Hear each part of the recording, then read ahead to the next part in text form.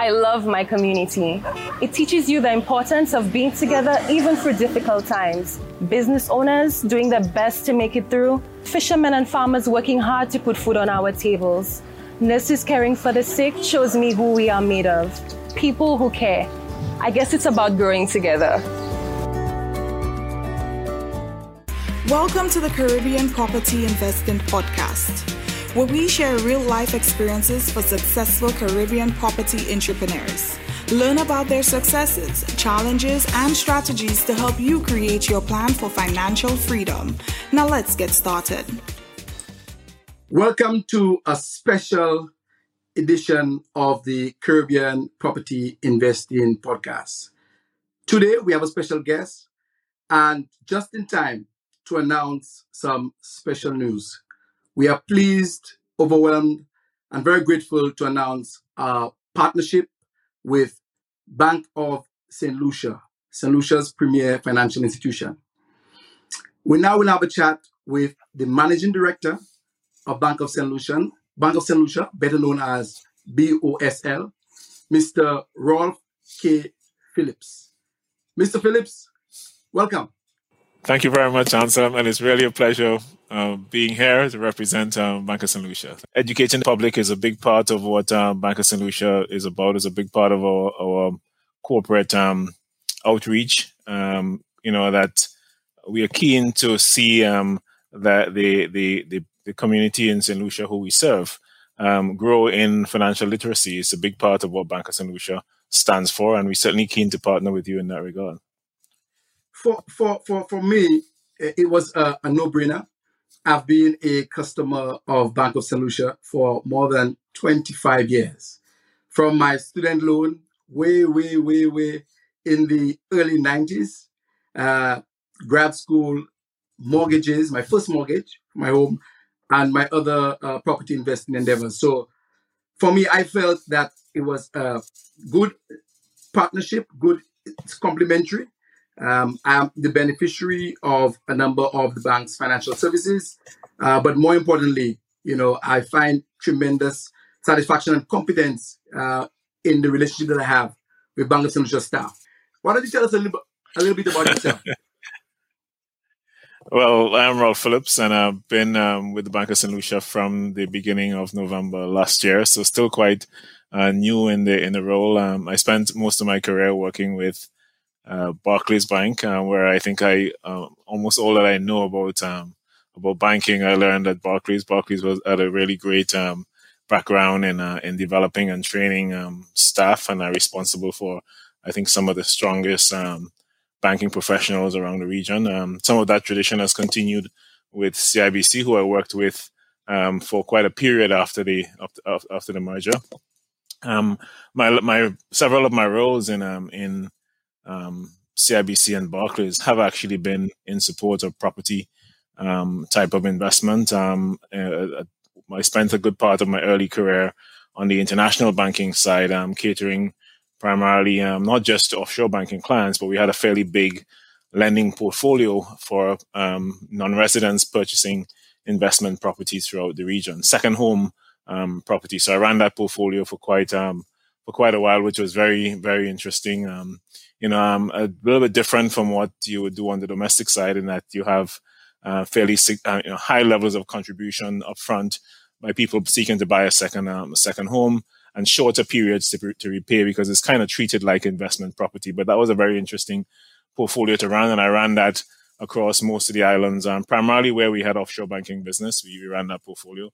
But then I spent a large part of my career, I managed the mortgage portfolio for the entire Caribbean. So all retail and investment type mortgages, I ran that for quite a while. And then I ran retail banking, which is all the branches for the Caribbean. So I have quite a broad experience to property, not just in St. Lucia, who was part of my market on many of those different roles, but also to other parts of the Caribbean where I can bring experiences from, to the St. Lucia market. So in other words, you are our guy and might become a staple on our show then. Certainly happy to support whenever you would have me. So you originally from the Spice Isle, Grenada. What were your first impressions coming to St. Lucia and look at our market? Well, I've been coming to St. Lucia for quite some time prior to now. Actually, as I said, when I spoke after, I think in my first couple of weeks, I went to visit the branch in Vieux Fort, and I spoke to the staff of the Vieux Fort branch and was telling them that, I actually did my first, after I came off the bank's management development program, which is about 35 or so years ago, my first managerial job was as manager of the Vieux Fort branch, Vieux Fort and Soufrière branch as a cluster, which I did for a short period. Was for a year, but I actually, cut my teeth as a manager of my first unit in Vieux Fort. So, when I told them that Vieux Fort was near and dear to my heart, I don't think they quite expected that it would be that close an experience that I had with the team in Vieux Fort. It was Barclays at the time, but nevertheless, it was a community of Vieux Fort, which I have great affinity for. So that was my first managerial job, and then as part of my my roles running the mortgage portfolio.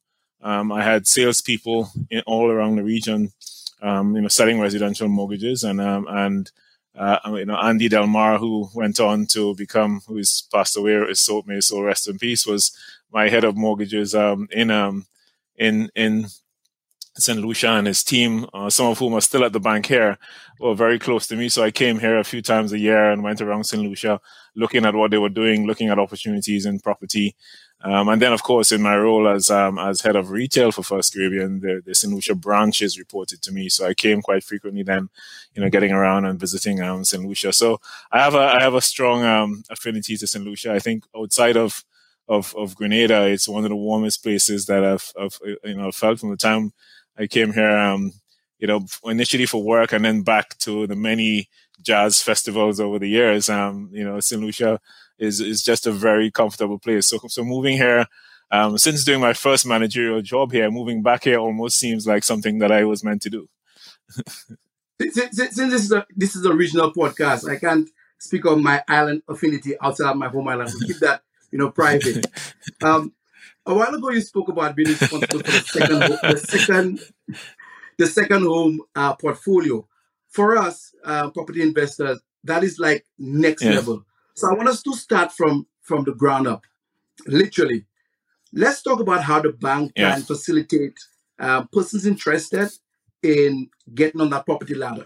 And for me, as we would have covered in some of the earlier podcasts, the first step is acquiring land. So there are pretty much three options that you have: acquiring land, acquiring a fixer-upper, or acquiring land and building a home. So let's just talk about acquiring land first. Tell us, what some of our listeners need to know in preparing for that first step in the property ladder.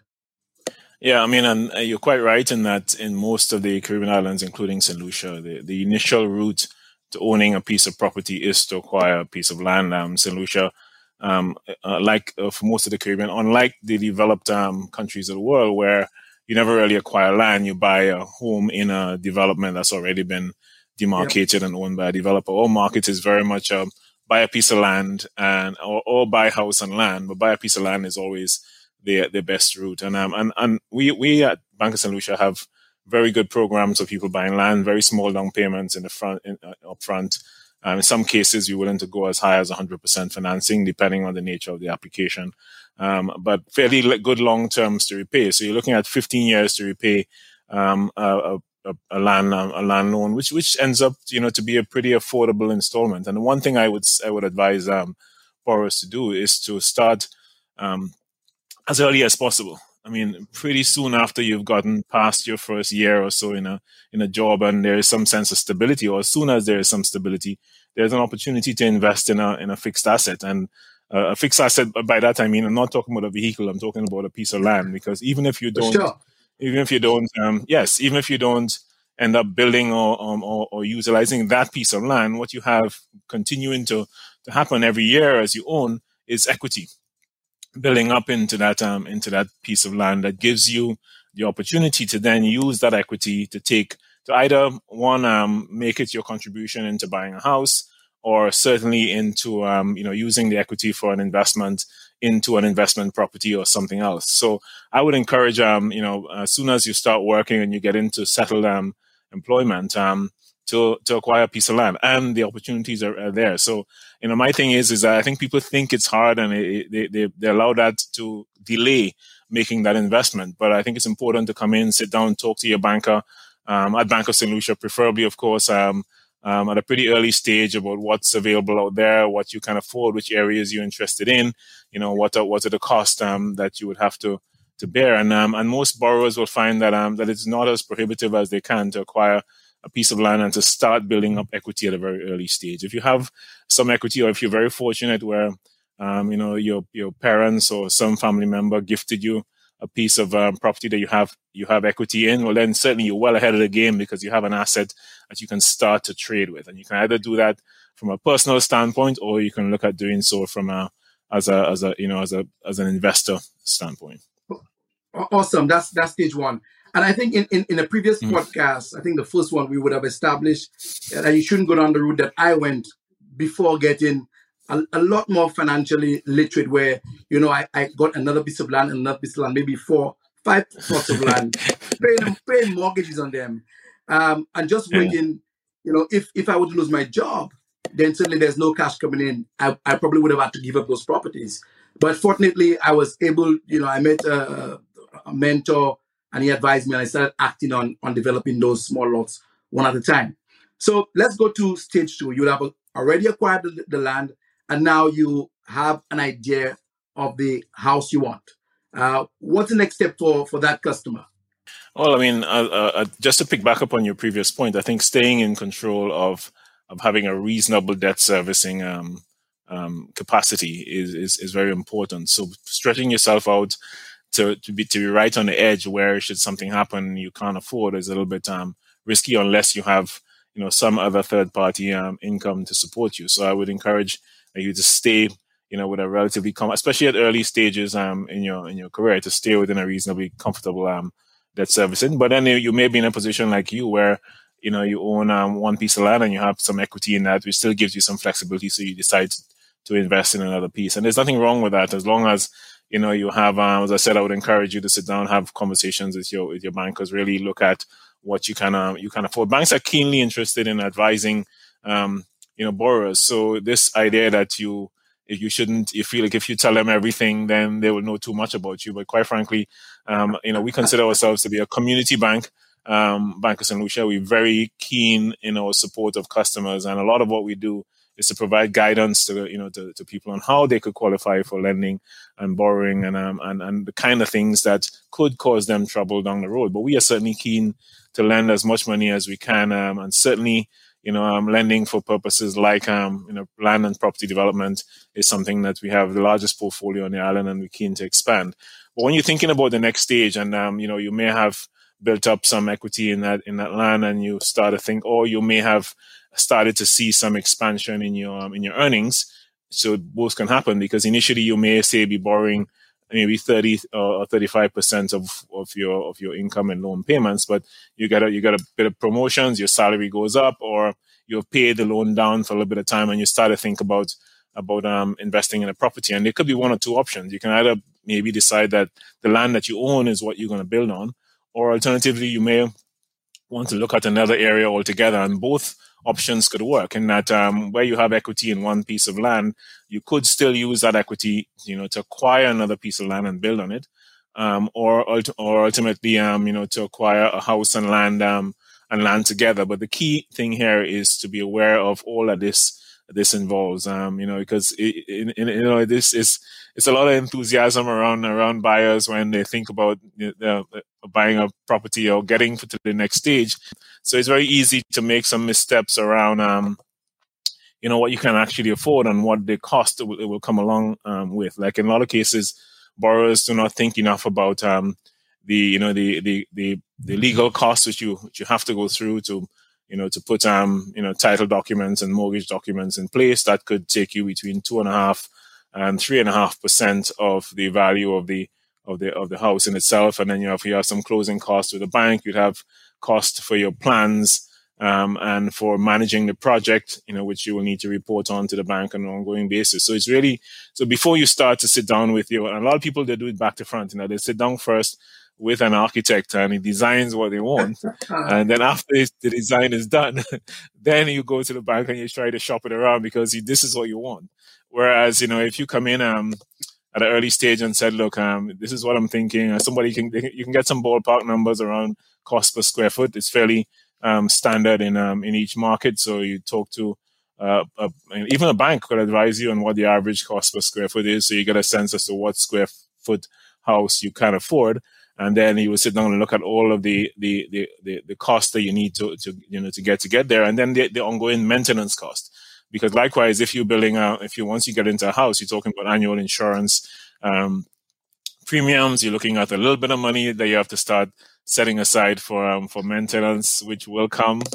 So your bank is in great position to sit down and have that conversation with you, and then you go away and you engage your professionals to say, okay, my house is going to be 21. I'm doing a starter home. It's going to be 2,100 square feet, or I have a partner and our incomes have just gone up, so we have a good amount of disposable income, which will cover this amount of cost, and you can sit down then in a much more informed position, have something that's drawn up from planning that you don't have to go back and make amendments to, because you've already satisfied that cost is going to be within what you can borrow, and then you start moving forward from there and continuing to engage your bank as you go on. Once you get past that phase, it's about finding a contractor that you could be very comfortable with, to get your estimates. We always encourage, unless you have somebody who you're very aware of from your family that you work with, and the work has been consistent and they can deliver on time.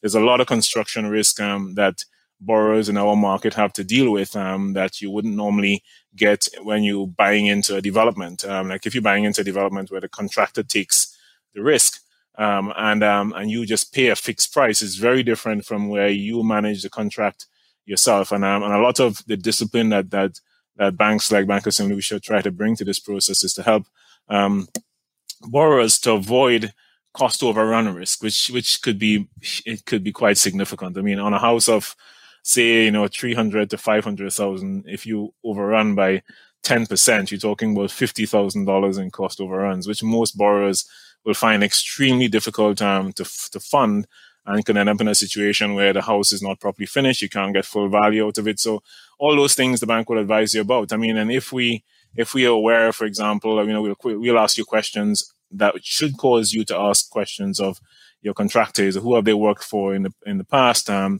you familiar with them? Can you find out from any of these people as to whether this person, delivers on time? Is my contract fixed price? Am I sure that all that's in here is what I need? And that's why we would insist on having a quantity surveyor provide a report on the estimate to see, because if contractors are bidding to do your house, some contractors their quotes may seem to be substantially lower than others, and that it may be so, it may be a good deal, but a lot of cases it may be that the estimate just does not take into account all of the issues that the other contractors were seeing. So that's why we would get a QS estimate, and it's a little bit more a cost up front, but it's money well spent to enable a professional to use science to determine whether the quantities that are in that contract are suitable for the overall cost that we're getting at. I try to again, listen and with my turn. I didn't want to interrupt because you said something that is so important and critical. Most of us do things back to front, right way around. We do a design of a house, and then we try to reverse engineer the budget for it. So my friends, anyone who would have spoken to me about it from experience, you tell them, okay, find out from the bank, and I realize that you're very, very strong on consultation with your banker. And I guess that's what personal banking and community banking gives, and that's the benefit of that relationship. Start with your approved budget in mind. Get that agreed first with your banker. And during that conversation, that banker will also tell you about exactly what you said, other closing costs, legal fees, and other administrative fees associated with the transaction. For St. Lucia, and anyone who wants to invest in St. Lucia or build in St. Lucia, I would say about $100 US or $270 per square foot is a good guide of the cost of building. 270, about 100 US. You might be lower, it might be a little higher, but $270 per square foot is decent. I know people who probably can build for 220, 200, but 270 is a good price. And you have to get that approved budget first, and then work back within the square footage to know what size your house, correctly, what size your house is going to be, what size house you can build. Yeah, and one of the critical things there is that generally that 270, 100 US, 270 per square foot is standard pricing, and what people don't realize is the standard pricing also includes standard materials, standard fittings, all of that. But as you change those elements, the price goes up. And you could go up, it's amazing. Simple changes to plumbing fixtures and bathroom fixtures and lighting fixtures could have a significant impact on cost. And one of the challenges that we see is that sometimes even after we get through this process quite safely and all of those things have been agreed, the homeowner goes to on the site and they see something laid out, because when it's laid out it looks different from what you see, and they say, oh, this room feels a little too tight, or the kitchen feels a little too tight, this doorway here, not sure that it flows the way I want it to, so could we change that? And that decision, could you change that, it has a significant cost element. So whatever changes you make as a homeowner after you get into the project has a cost implication. So it's critical that any decision that you make is, you sit down with your contractor and says, what is the cost implication of that? Because unless you're giving up something else to get that, inevitably that's going to come back somewhere down the road as a cost overrun that you got to pay. I mean, I don't know if you see, there's so much of these fixer-upper shows on television now, and you would see how good they are around costings. And the minute they're doing renovations and they hit one snag, they don't move forward until the borrower understands that this is going to cost, and it could be sometimes $1,500 more or $2,000 more, but they make sure that they get agreement as to where that money is coming from, and they get agreement if there's no more budget, then we're going to have to cut something else. And that's how projects are properly managed. There's a show, I love HGTV, and there's a show on HGTV which I absolutely dislike, and that show is called Love It or List It. Do you know why? Because of Hillary Farr, the host. She's the one doing the is it Love It? So she's the one doing the repairs in the house. And I've always found that she's cold when she's breaking that bad news, because invariably, every single episode, Hillary's going to tell you, I'm sorry, that extra room you wanted, it's not going to happen because of X, Y, and Z. You can't have it. Yes.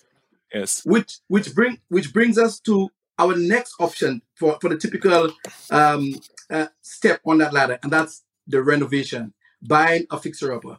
I've said this before. For me, Rolf, my investment appetite does not extend to renovation. Although we have friends who've done it successfully, and Thomas Leos on previous podcasts, he would have given you some clues on what to look for to mitigate the risk. But how do you feel about clients coming, to purchase their first home, a fixer-upper in St. Lucia in the Caribbean? Oh, I think a fixer-upper, construction carries risk every which way. The thing about a new home compared to a fixer-upper is that your expenditure could be more predictable as long as you stay with the plan. As long as you stay with the original plan, your outlay is a bit more predictable. Although you could have snags that you can't see. For example, in the Barbados market, one of the critical things is some areas have exposure to underground caves. So getting a geological survey is a very important part, because you could hit a cave that could literally blow your budget, because then you got to fill that up with something to give you a stable base to build on. And likewise, you have some areas, in St. Lucia where retaining walls are necessary, and you get exposed to underground drainage that's coming through that you need to redirect. So there are issues even for new construction that you could have, but your expenses tend to be a bit more predictable. In the case of a fixer-upper, once you start pulling things down, it can look quite different. The key here, however, is to stick to your budget. It's to stick to your budget, and you have a proper, thorough inspection. You can't just get carried away from seeing what the potential is going to be. As thorough an engineering review or report that you can have where somebody literally walks through and look at this house and sort of give you a view that, one, you either need to do everything before you move in, or you could do X amount and have the remainder done thereafter. So a thorough inspection is required, but a fixer-upper can be a great deal, and you could be exposed to to one, a low outlay because you can get a good deal. In essence, because you're not building from scratch, some of the construction risk are mitigated. I mean, when I acquired my home, which happens to be the only home, I bought a few pieces of land around the Caribbean, including St. Lucia that I haven't built on. I acquired my home, and what I did was I took really good advice. I mean, I had a friend when we were buying. I was scared of this cost in the first case, and I had a friend who was a construction manager and had him come in and do a full walkthrough and do an assessment of the house, look for any cracks. And he, first thing he said to me, he said, this house is structurally sound. You can move in and you can do nothing. If you're okay with the aesthetics, you could do nothing for a few years and it's all good. But you do these areas, you can do as much as you want and as little as you want. So you set your budget, figure out what that budget can cover and stick to it. So we did that. We agreed to the cost and we made a pitch. We got the deal.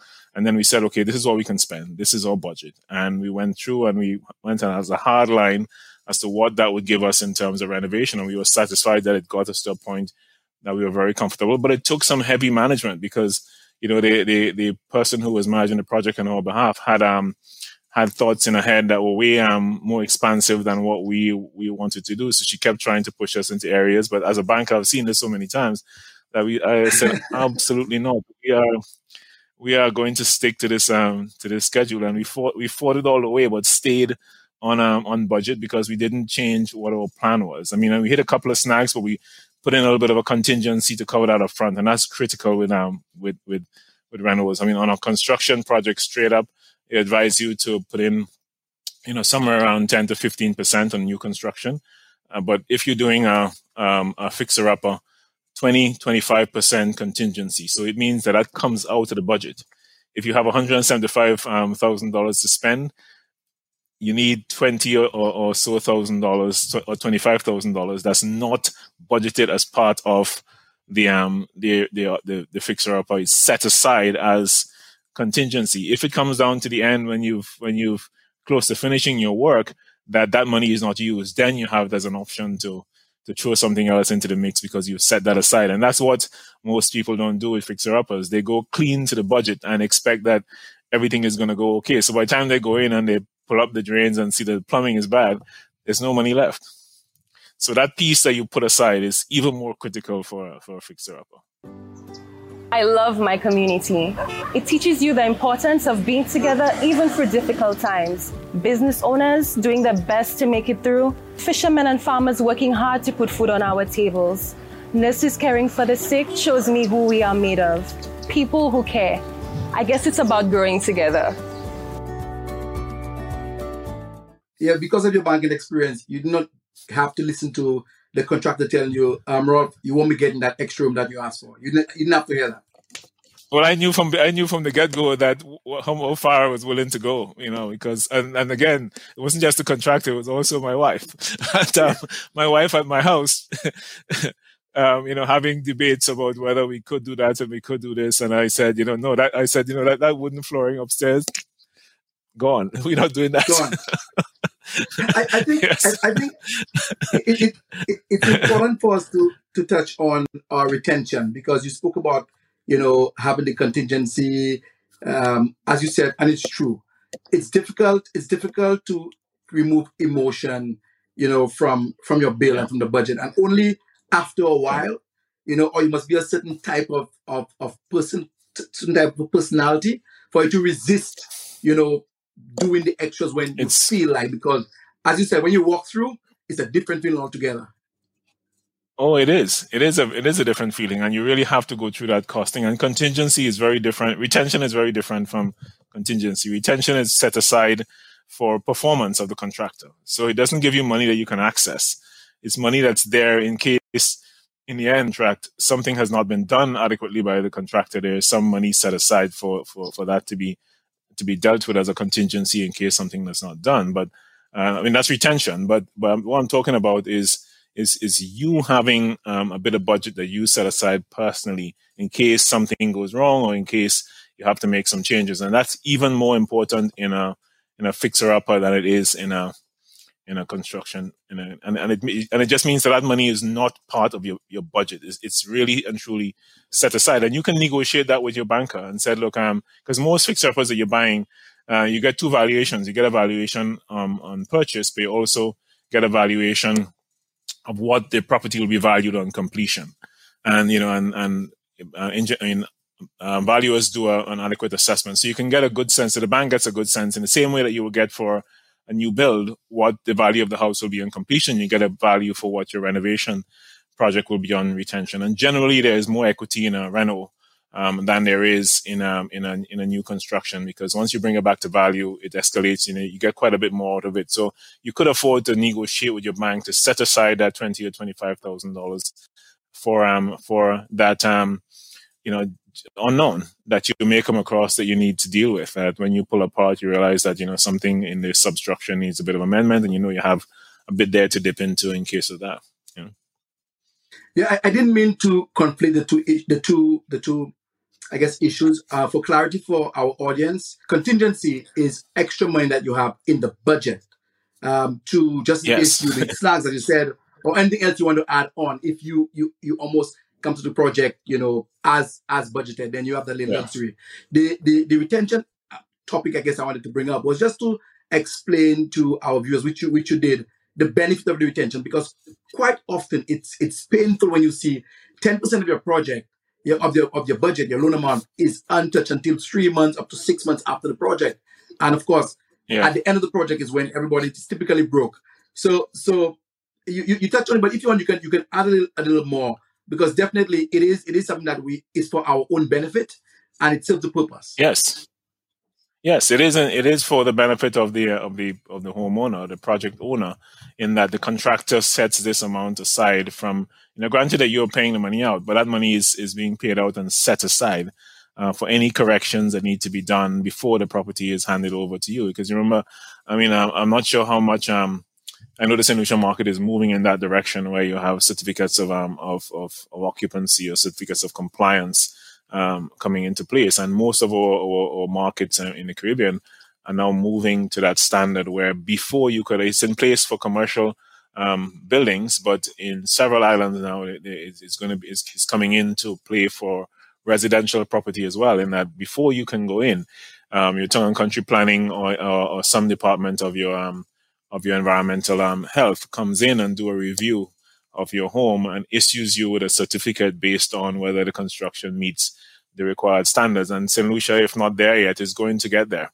It's already in place in quite a few of the islands across the Caribbean. And when although they would have viewed the plans before and approved plans by town planning, when the actual walkthrough happens, they could see things that are environmentally risky that you need to make some adjustments to in terms of how they're built, and if you don't have that, you can't occupy the building when you get that kind of discipline in place. So but even without the legislation, when you go through and you need to have snagging done, it's important to see that there is budget that's set aside for things that just may not have require some adjustment by the contractor.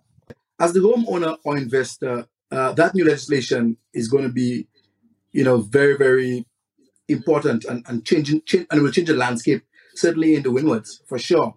Because it certainly will change the landscape. When it happens now, Rolf, what I'm thinking of now is liability. So my contractor has finished his job, and there's the retention period is still there.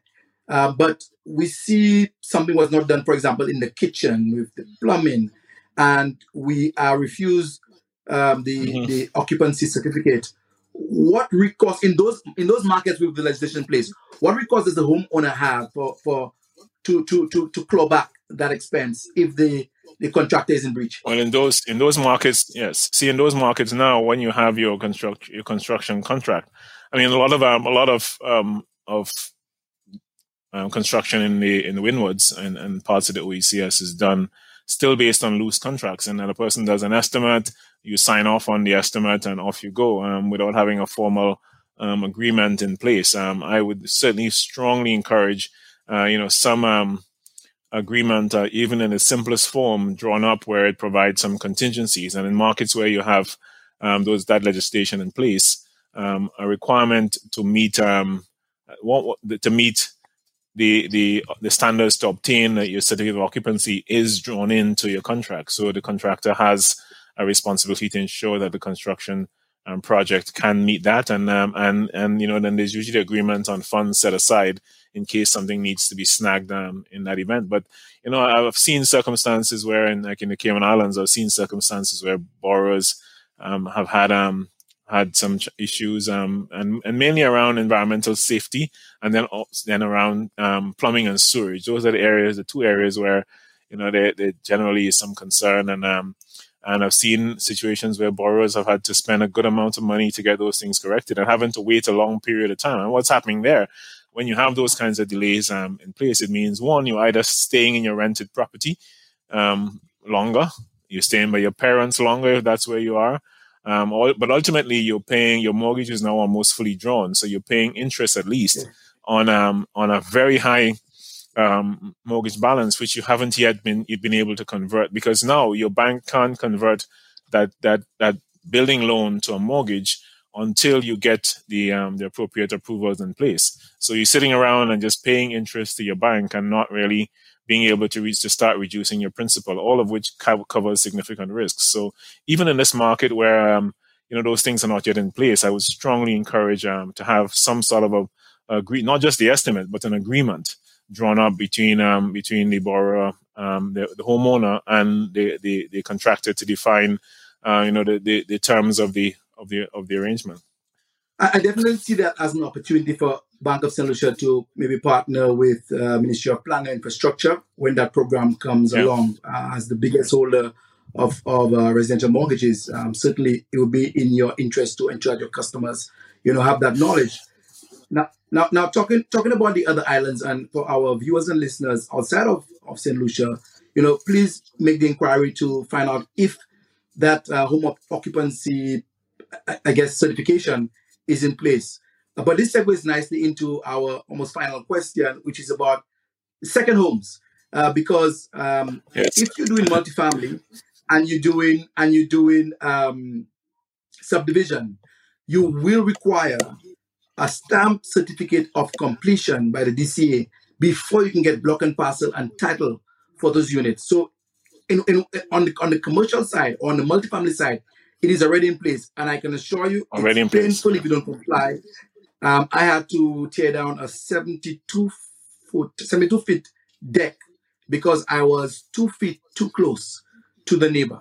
To the boundary. It's 10 feet to the boundary, 10 feet from the boundary.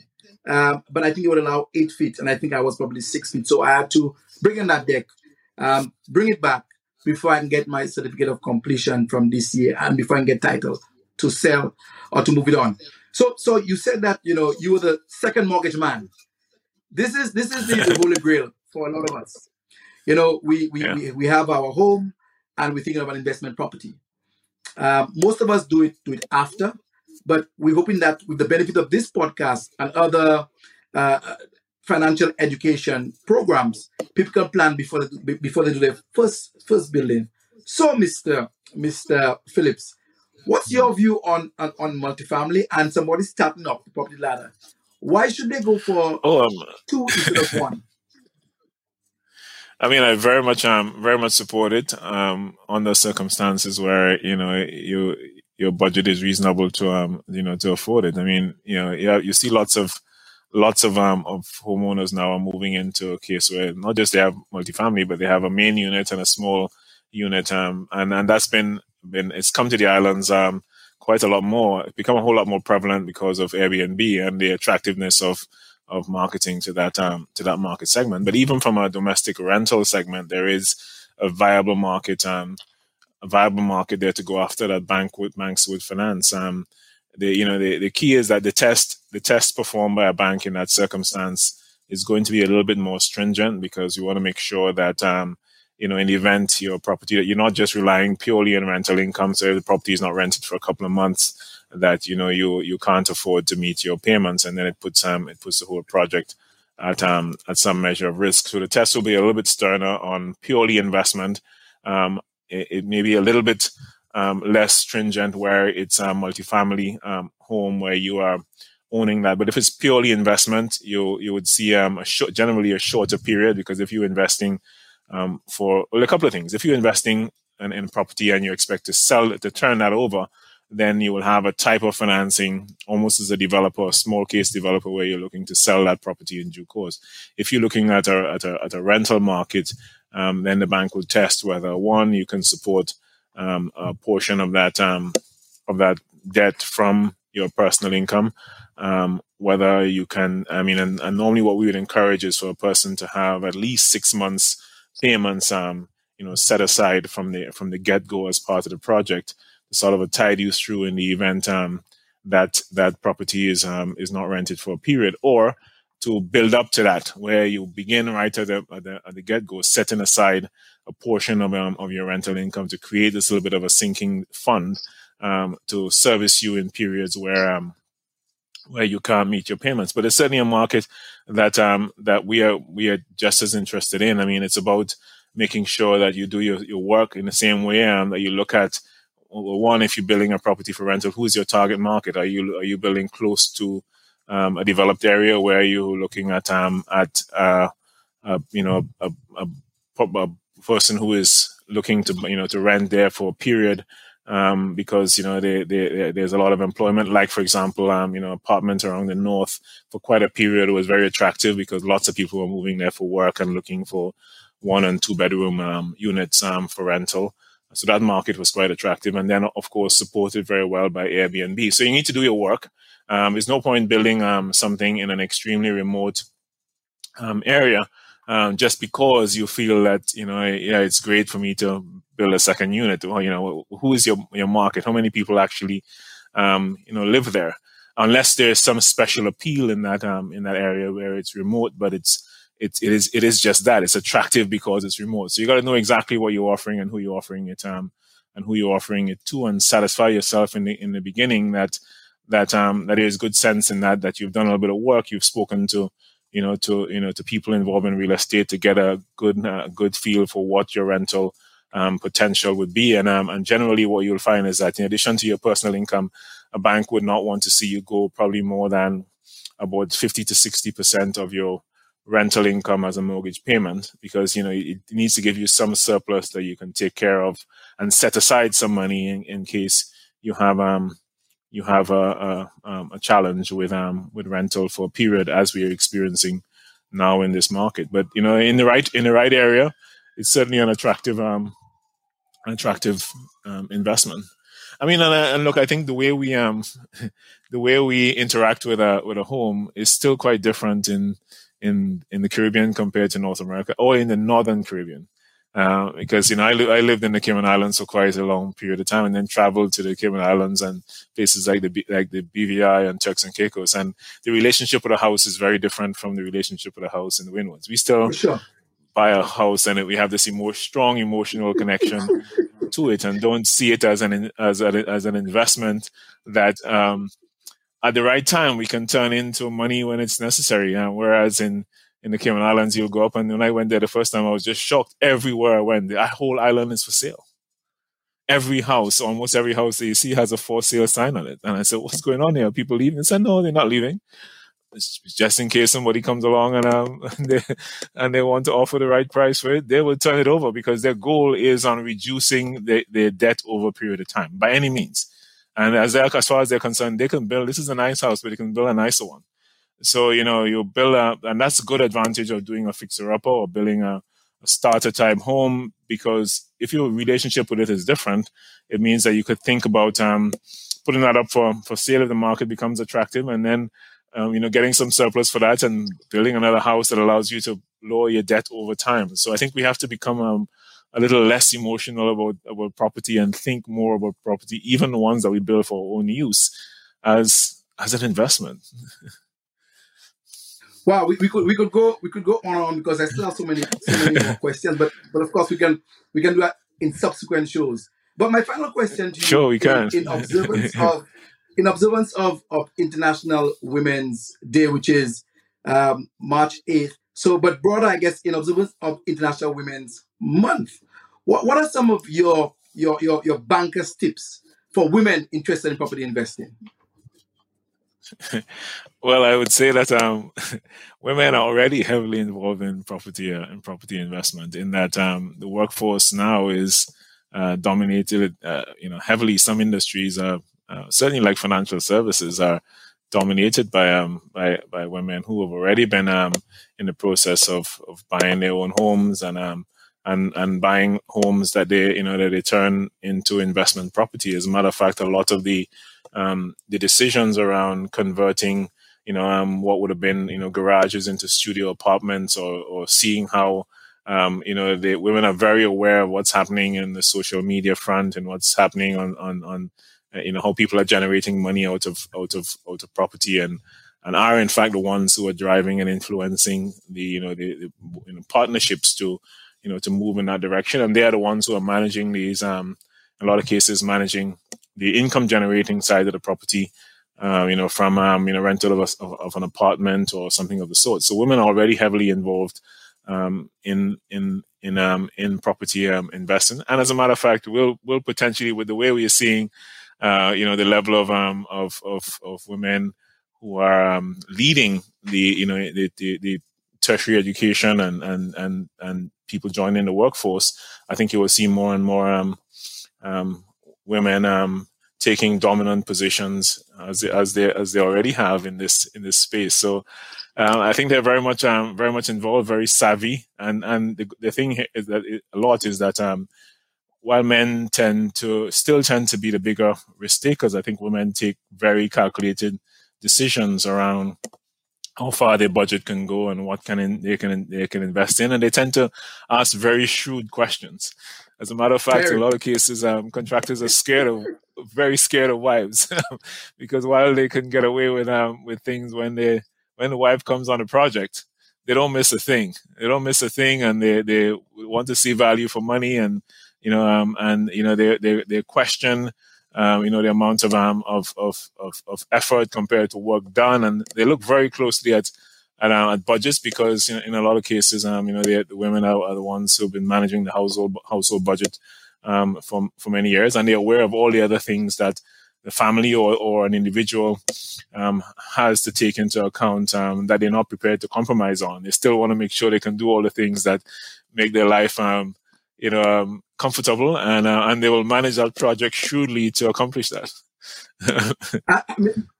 Rolf, I could not have said it better myself. I want to give some feedback to our listeners and viewers. The women who've written to the podcast, left messages, they have two main issues. The first one is there's a general fear and apprehension of going on a property investment on their own. So we ask them to get partners, whether it's family members, or if they have a romantic partner. If you aren't married, certainly from a company, and go through that route. The other situation we have, up to Saturday, I got a call. One of our listeners was saying, Anselm, I want to do this, but my husband, I want to do it, but he doesn't want to. He's thinking, I've been talking for so long. And what I said to her is one, ask him to watch the podcast, watch it together, or the first book that a lot of us would have read, which is Rich Dad Poor Dad. She told me on Sunday she's going to play the audio version for him to listen to. Our last guest told us that he says, make the numbers do the talking. Show your partner what the numbers are and make that do the talking. Sorry, go ahead, Rolf. Yeah, encourage your partner to go with you to see your bank.